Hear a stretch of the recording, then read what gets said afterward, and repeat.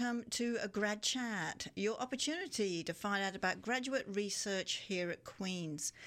My name is CJ the DJ and I'm your host for this week's A Grad Chat. Of course, a show like this could not happen without the support of the School of Graduate Studies and Postdoctoral Affairs and, of course, CFRC, so thank you very much to both of them.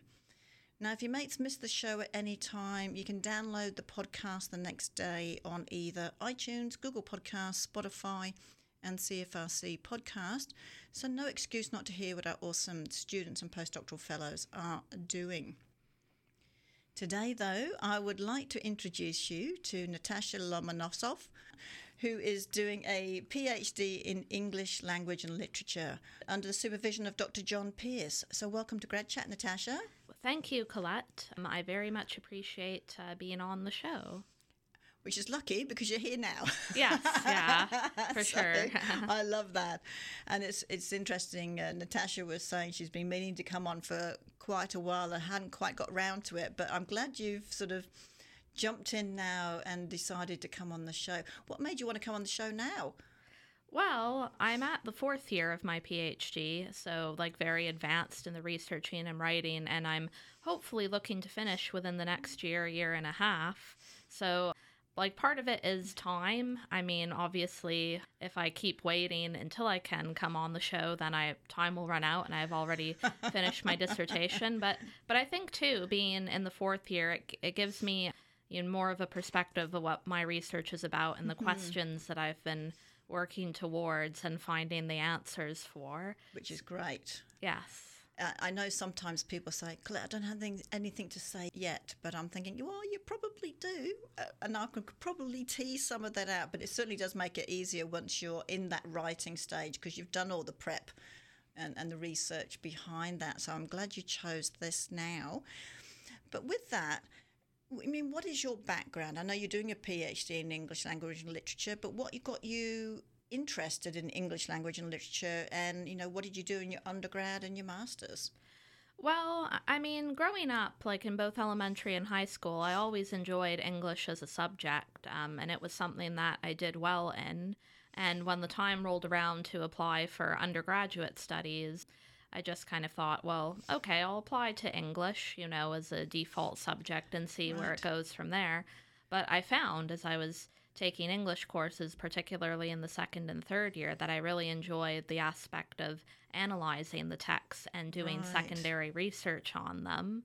So I thought, oh, maybe this is something I should pursue further. And so I started looking into graduate studies. Right, and went from there. So I guess you had a love of reading, for starters. Yes, I did have a love of reading. I was a voracious reader as a child. I know, I think that makes a difference too. I mean, I love reading, but to be honest, I don't want to write about it. But I like to just enjoy the book and come to my own conclusions and things, whereas what you're doing in a PhD is a little bit more than that. I mean, because like you said, you're actually analysing the book. You're looking at every nuance in there and, excuse the pun, but reading between the lines. Now, what was the author thinking? That kind of thing. Yeah, definitely. And of course, sometimes that question of what was the author thinking is easier for, those who are still living, because we can go and ask them, right? Versus someone like Anna Laetitia Barbauld, who I work on and who lived a few centuries ago. So that activity of interpretation definitely is something in flux, and it isn't a definite art, to be sure. Right. What did you look at in your master's? Well, in my master's, I took a course-based program in which we were required to take courses from a wide range of periods in literary history.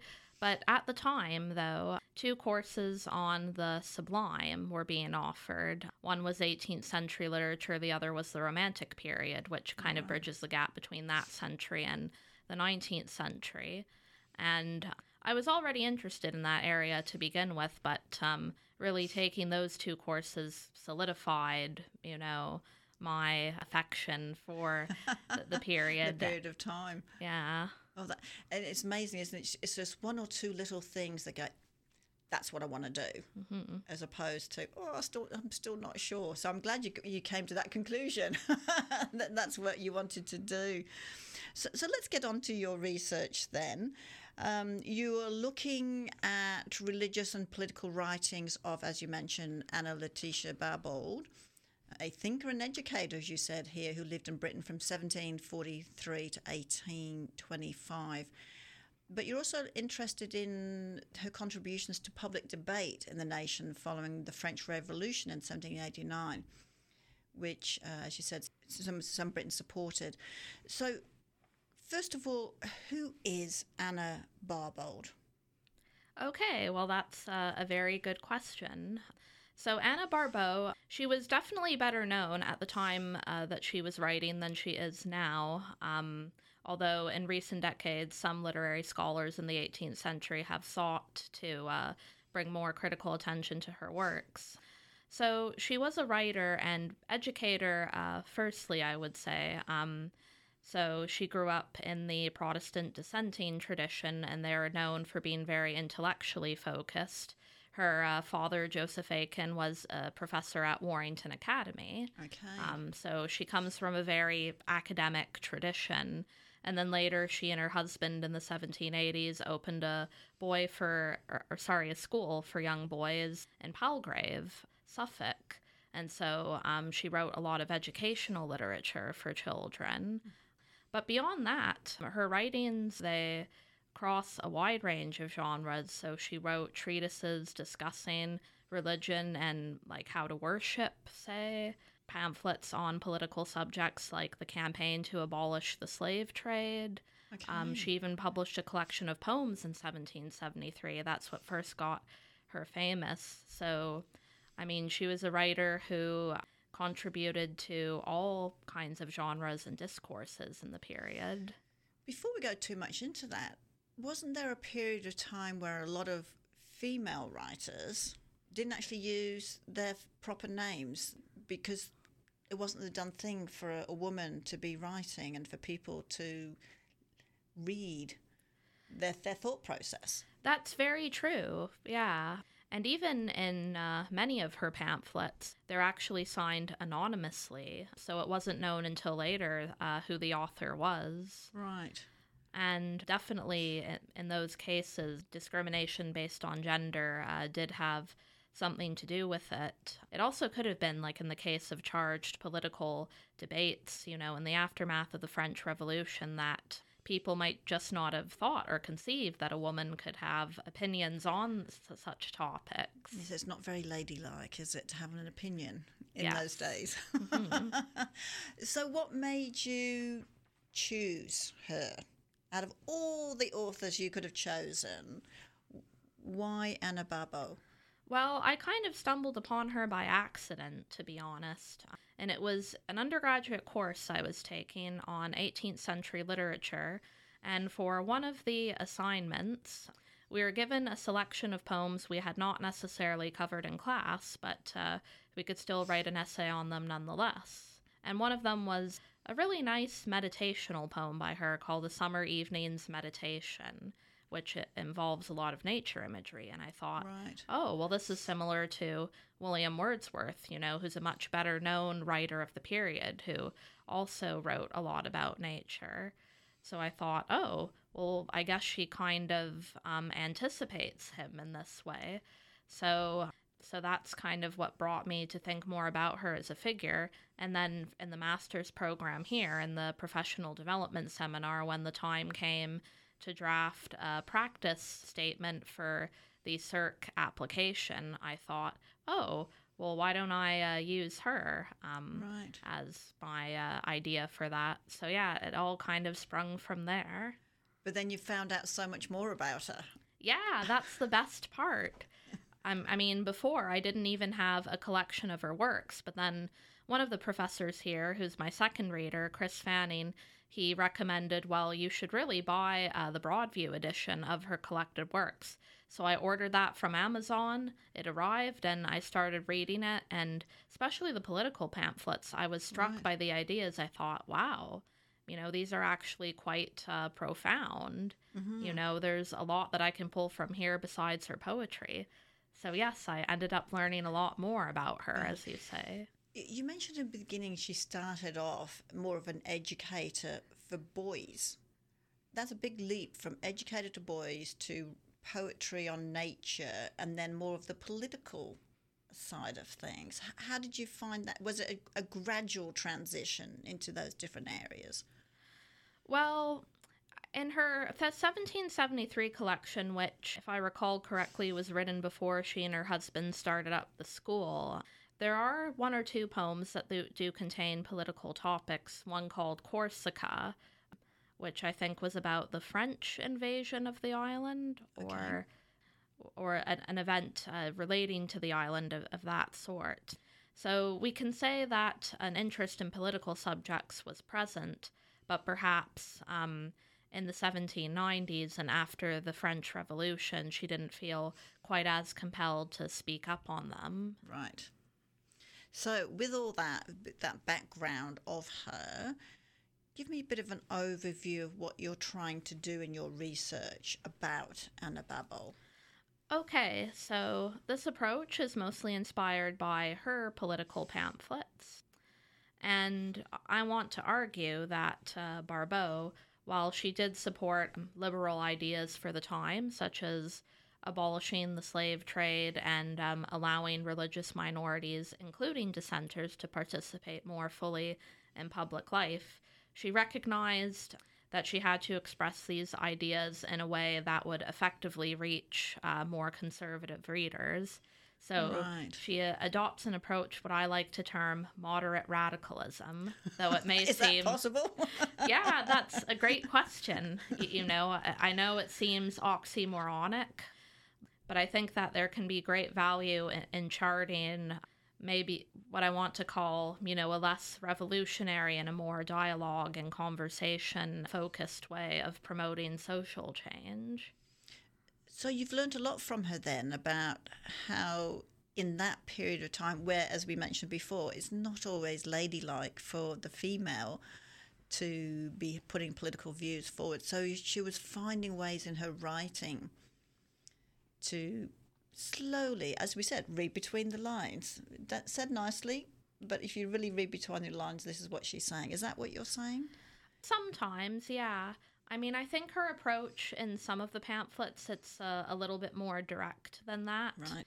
So, for instance, in her one which specifically deals with discrimination against dissenters, she does say, well, you wouldn't have anything to fear from letting us into positions of public office, but she does it in a tongue-of-cheek way by saying, well, we could never imagine to supplant, the Anglican Church, which is the mother church of England, right. Since there are so many more of you compared to us. So she does it in these ways which kind of makes her readers think about the fears that they have and why they might be unfounded. So I think I should back up there. Who are the dissenters?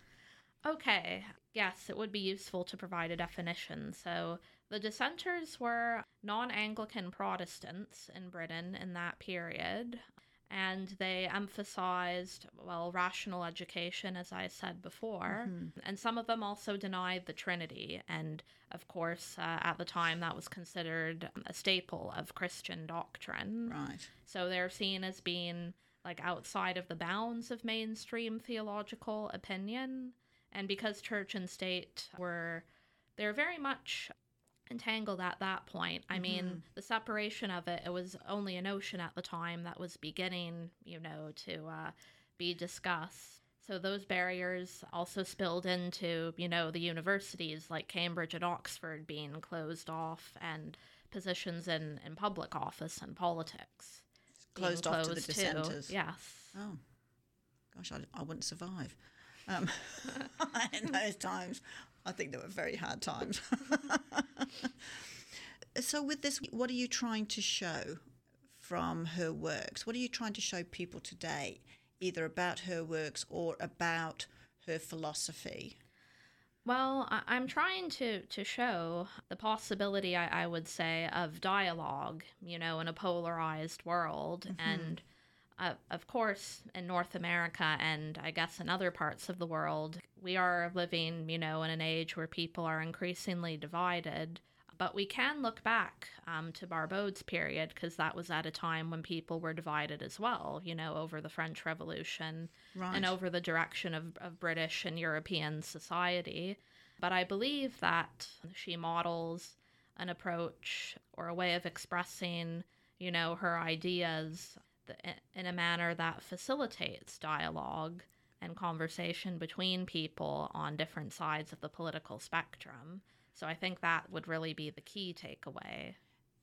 And it's dialogue, not fighting. Yes, that's important. So did you find in her writings that some of this dialogue that she was hoping to get, who was it reaching? Was it reaching both males and females? Well, in terms of gender, it's hard to say, because I haven't yet, well, for the political pamphlets at least, I haven't yet read reviews of it by female authors during the time, but they were definitely reviewed by mainstream periodicals, both on the liberal and conservative ends of the spectrum. Right. Those on the liberal end tended to be more favorable to her ideas, although there's one writer or a couple reviews on the conservative end who, while they lamented the ideas that she put forth, they conceded that it was written well. So they gave her that concession, at least. That was very generous of them, wasn't it? Mm-hmm. I love people who review. Of course, it's on their own thinking, of course, which is why that they're there. So can you use how Anna Barbauld looked at trying to get dialogue? Can we use that, do you think, to persuade others of our own viewpoints? Is there something we can take from her work to show even our own viewpoints effectively, that I guess in a way that acknowledges the issues which are at stake, whether it's from that period of time or whether it's today? I mean, there's all sorts of dialogue going on today, but we don't necessarily say it in a very good way. Oh, yes, for sure. Yeah, I think there's a lot in her approach that we can look at and learn from, particularly in reaching out to those whom we might have disagreements with, and trying to examine critically, not dismiss outright, but to examine critically their concerns and ideas. And that way, we can really get to the root of an idea or prejudice, and then we would be able to more adequately explain why it may be unfounded or wrong. Mm-hmm. Have you seen, and I know this is probably outside the scope of your work, have you seen other people in English literature following her period that have a similar way of showcasing this? And I apologise for that, because it is outside your scope. No, that's fine. Well, the first writer that comes to mind, it's been a while admittedly, but is a Victorian philosopher named John Stuart Mill. He was also a mathematician. But at the time, he wrote pamphlets advocating both for women's rights and enfranchisement, and also an abolishment to the slave trade. And in the latter one, he was responding to another well-known intellectual of the time called Thomas Carlyle, who lamentably did write a defense of the slave trade in prejudicial terms. But the way that Mill responded to him is unique, because he does not attack Carlyle per se, but instead he embarks on a thorough takedown of why Carlyle's ideas are wrong. Aha, right. So he would be a good debater then. Yes. And I guess Anna Barbauld is like that too, right? She's balancing between what can I say and what can I say without offending someone. Yes, Anna Barbauld is exactly like that, I would say. Which would make her an interesting person to talk about. Have you found in the work that, because as a grad student, often you get to be a TA or even teach some classes. Have you had a chance to bring Anna Barbauld in some of your classes? Yeah, so... And in what ways have you brought her in? Okay, so the first way was when I was doing English 100, which is the first year course in the department 2 years ago. One of her poems was actually assigned on the syllabus, called The Caterpillar, it's a lovely poem about how she's observing a caterpillar on her finger, and then she laments her sympathy, or compares her sympathy for this one lone caterpillar compared to the threat that she feels when faced with a multitude of them. And so I can imagine that too, be a bit freaky. yeah, and so there are very interesting discussions brought in about the levels of sympathy that we have with students in that class. Right. And then last year, it was for the same course, when the topic was essays, or we were in the essay unit. I did bring in one of her political pamphlets for the students to analyze amongst themselves. Right. And how did they find that? I think that some of them found it interesting. One student remarked that it seemed like very explanatory, like a lot of philosophy texts that she had encountered. Right. Did you show them both, from the poem about a caterpillar and that? Because I think that would be quite a difference in someone's writing, from talking about nicely about a caterpillar, even though it brings in sympathy, etc., as you said, to a political piece. Oh, no, I had not done that, but now that you've suggested it, that would be a good teaching strategy in the future. And because I think with literature, I mean, like you said, you can find out so much about a person, their development, because even if you said with Anna Barbauld, she started off perhaps with the poems and then teaching boys, and then it went more into other areas. And I guess when she felt more comfortable writing, do you think that it was a natural progression type thing, or was just the times? I think it likely was a natural progression, because I realize this is something I neglected to mention earlier, but around 1789 and 90, there was also another campaign. There have been a few of them before, to abolish the Test Incorporation Acts, which were essentially the legal strictures that made Protestant dissenters swear an oath in order to hold public office. Wow. And so basically they'd have to forswear their faith. And that campaign failed again. It didn't pass in the House of Commons, so that seemed to spur her on to write one of her pamphlets, which was aptly titled An Address to the Opposers of the Repeal of the Corporation and Test Acts.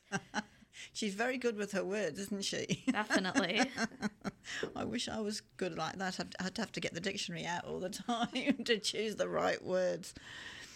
So you mentioned with some of the words, some of the information that you've given me here, you've posed the question here, how can we tangibly realise change, be it social or political? What do you mean by that? And how do you answer that question? Well, I do acknowledge that that is a big question for sure. I guess what I mean is, like, within our capacity as private citizens, and maybe organizations too, depending on like what cause you want to take up. Because I mean, a lot of people do look to politics to promote change, and I certainly think that that's a valid pathway. But of course, as we know, there's also a lot of bureaucracy involved in politics. And, you know, there can be, you know, decisions made based for arbitrary reasons, so it could be easy to get disillusioned. So by tangibly realizing change, I was also thinking about the capacity that the individual could do as well, whether it's volunteering with an organization, you know, spreading awareness about a cause that's important to them, or even something as simple as person-to-person conversations. Right. And do you think Anna Barbauld in her time, do you think she did enough with her writing to affect any sort of social change? Whether it be just to get more women reading and wanting to say a few things themselves, or getting men on side with some of those topics. An example that was cited in the biography that I was reading of her, and I know it's kind of long past when her pamphlets were initially published, but supposedly there was a pupil at the school, Thomas Denman, who was only 4 years old at the time, but she taught him then. Master Thomas? Yes. He later went on to become a member of the House of Parliament, and he led a campaign, I believe this was in the 1820s, so she would have been very elderly at this point, where to abolish slavery completely throughout Britain. Right. And so even though the effects of that might have been past when her writings were published, it still goes to show that something was accomplished eventually. Yeah, and maybe she had an impact on that statement. Yeah. So with all the stuff that you've learned and what you're doing in your research, what's the main point you want people to know about Anna Barbauld? It's a tricky one because she's done a lot. Yes, she has done a lot. Well, I think the main point that I want people to know about her is that she promoted dialogue and always, the well-being of everyone, no matter which side of the political spectrum they're on, which nationality they were, but that she was, by all accounts, a champion of humankind. That's lovely. I mean, if I was Anna Barbauld, I'd be going, yes, that's fantastic. Thank you very much for summing me up, because that would be a lovely thing for people to realise that's how she's come across, whether she meant that in the first place or not. That's how she's come across, particularly for you. So were you happy to have studied her? Yes, I'm very happy to have studied her. I mean, I suppose if I didn't study her, I could have gone with a more well-known figure like Wordsworth, but I think that I've hit on something special with her, and that's worth pursuing. Absolutely. You're very keen on it. I can see it. I can see it in your eyes there. For people out there, Natasha has a great big smile on her face, so clearly it's hit home for you. So I see here you served in different positions since your time here at Queen's. For instance, the Graduate English Society. What do you do with that? Okay, so throughout the years, I've been involved with different positions with them. So basically, they're like the Society for English Students at the graduate level. So in my first year here doing my MA, I was the PSAC union steward. So I would attend union meetings and provide information to other members of the department on that. And then 3 years ago, I want to say, I was the SGPS representative for the English department and also the Works in Progress coordinator. And this entailed organizing an informal conference where both graduate students and faculty could share their work. Oh, brilliant. Yeah. Did you get to present as well? I presented 1 year, and then the next year I was the coordinator. Which is a lot of work. It is, although it was COVID then in 2021, so it was much less work to organize a virtual conference than it was an in-person one. Have to find venues and food and all those sorts of things. So what was your takeaway from doing those sort of extracurriculars? Because I know your research itself takes a lot of time. Well, I think it goes to show that, like, being a graduate student in, whatever department or area, it can be just as much a social experience as it is an academic one. And really having that sense of community and that there are other people alongside you doing similar things, it really helps to lessen the feeling of isolation. Right. And it gives you, an awareness that you're not alone, basically. Yeah. We hear that a lot, and I can imagine too in the humanities, where a lot of it is very singular. It can be very lonely, but I'm so glad you got involved in those too, because like you said, it gives you a bit of a community, which is important as we're going through. So Natasha, we're going to have to stop there, but thank you. I had no idea about who Anna Barbauld was. I do now, and I may have to go and do a little bit of history seeking for some of these books, particularly some of the poetry and things, to see what she writes, because I do like reading, as I've mentioned before. And thank you for letting us know about who Anna Barbauld is. Oh, you're very welcome. And I hope that this chat inspires other people to look her up as well. Maybe it should be coming on more of the high school curriculum. Yes, definitely. We'll change it all. So that's it, everyone. Another week of Grad Chat sadly comes to an end. And don't forget you can download the show tomorrow from either iTunes, Google Podcasts, Spotify or CFRC Podcast. Just type in Grad Chat. Until next week, this is CJ the DJ signing off with a big hooray.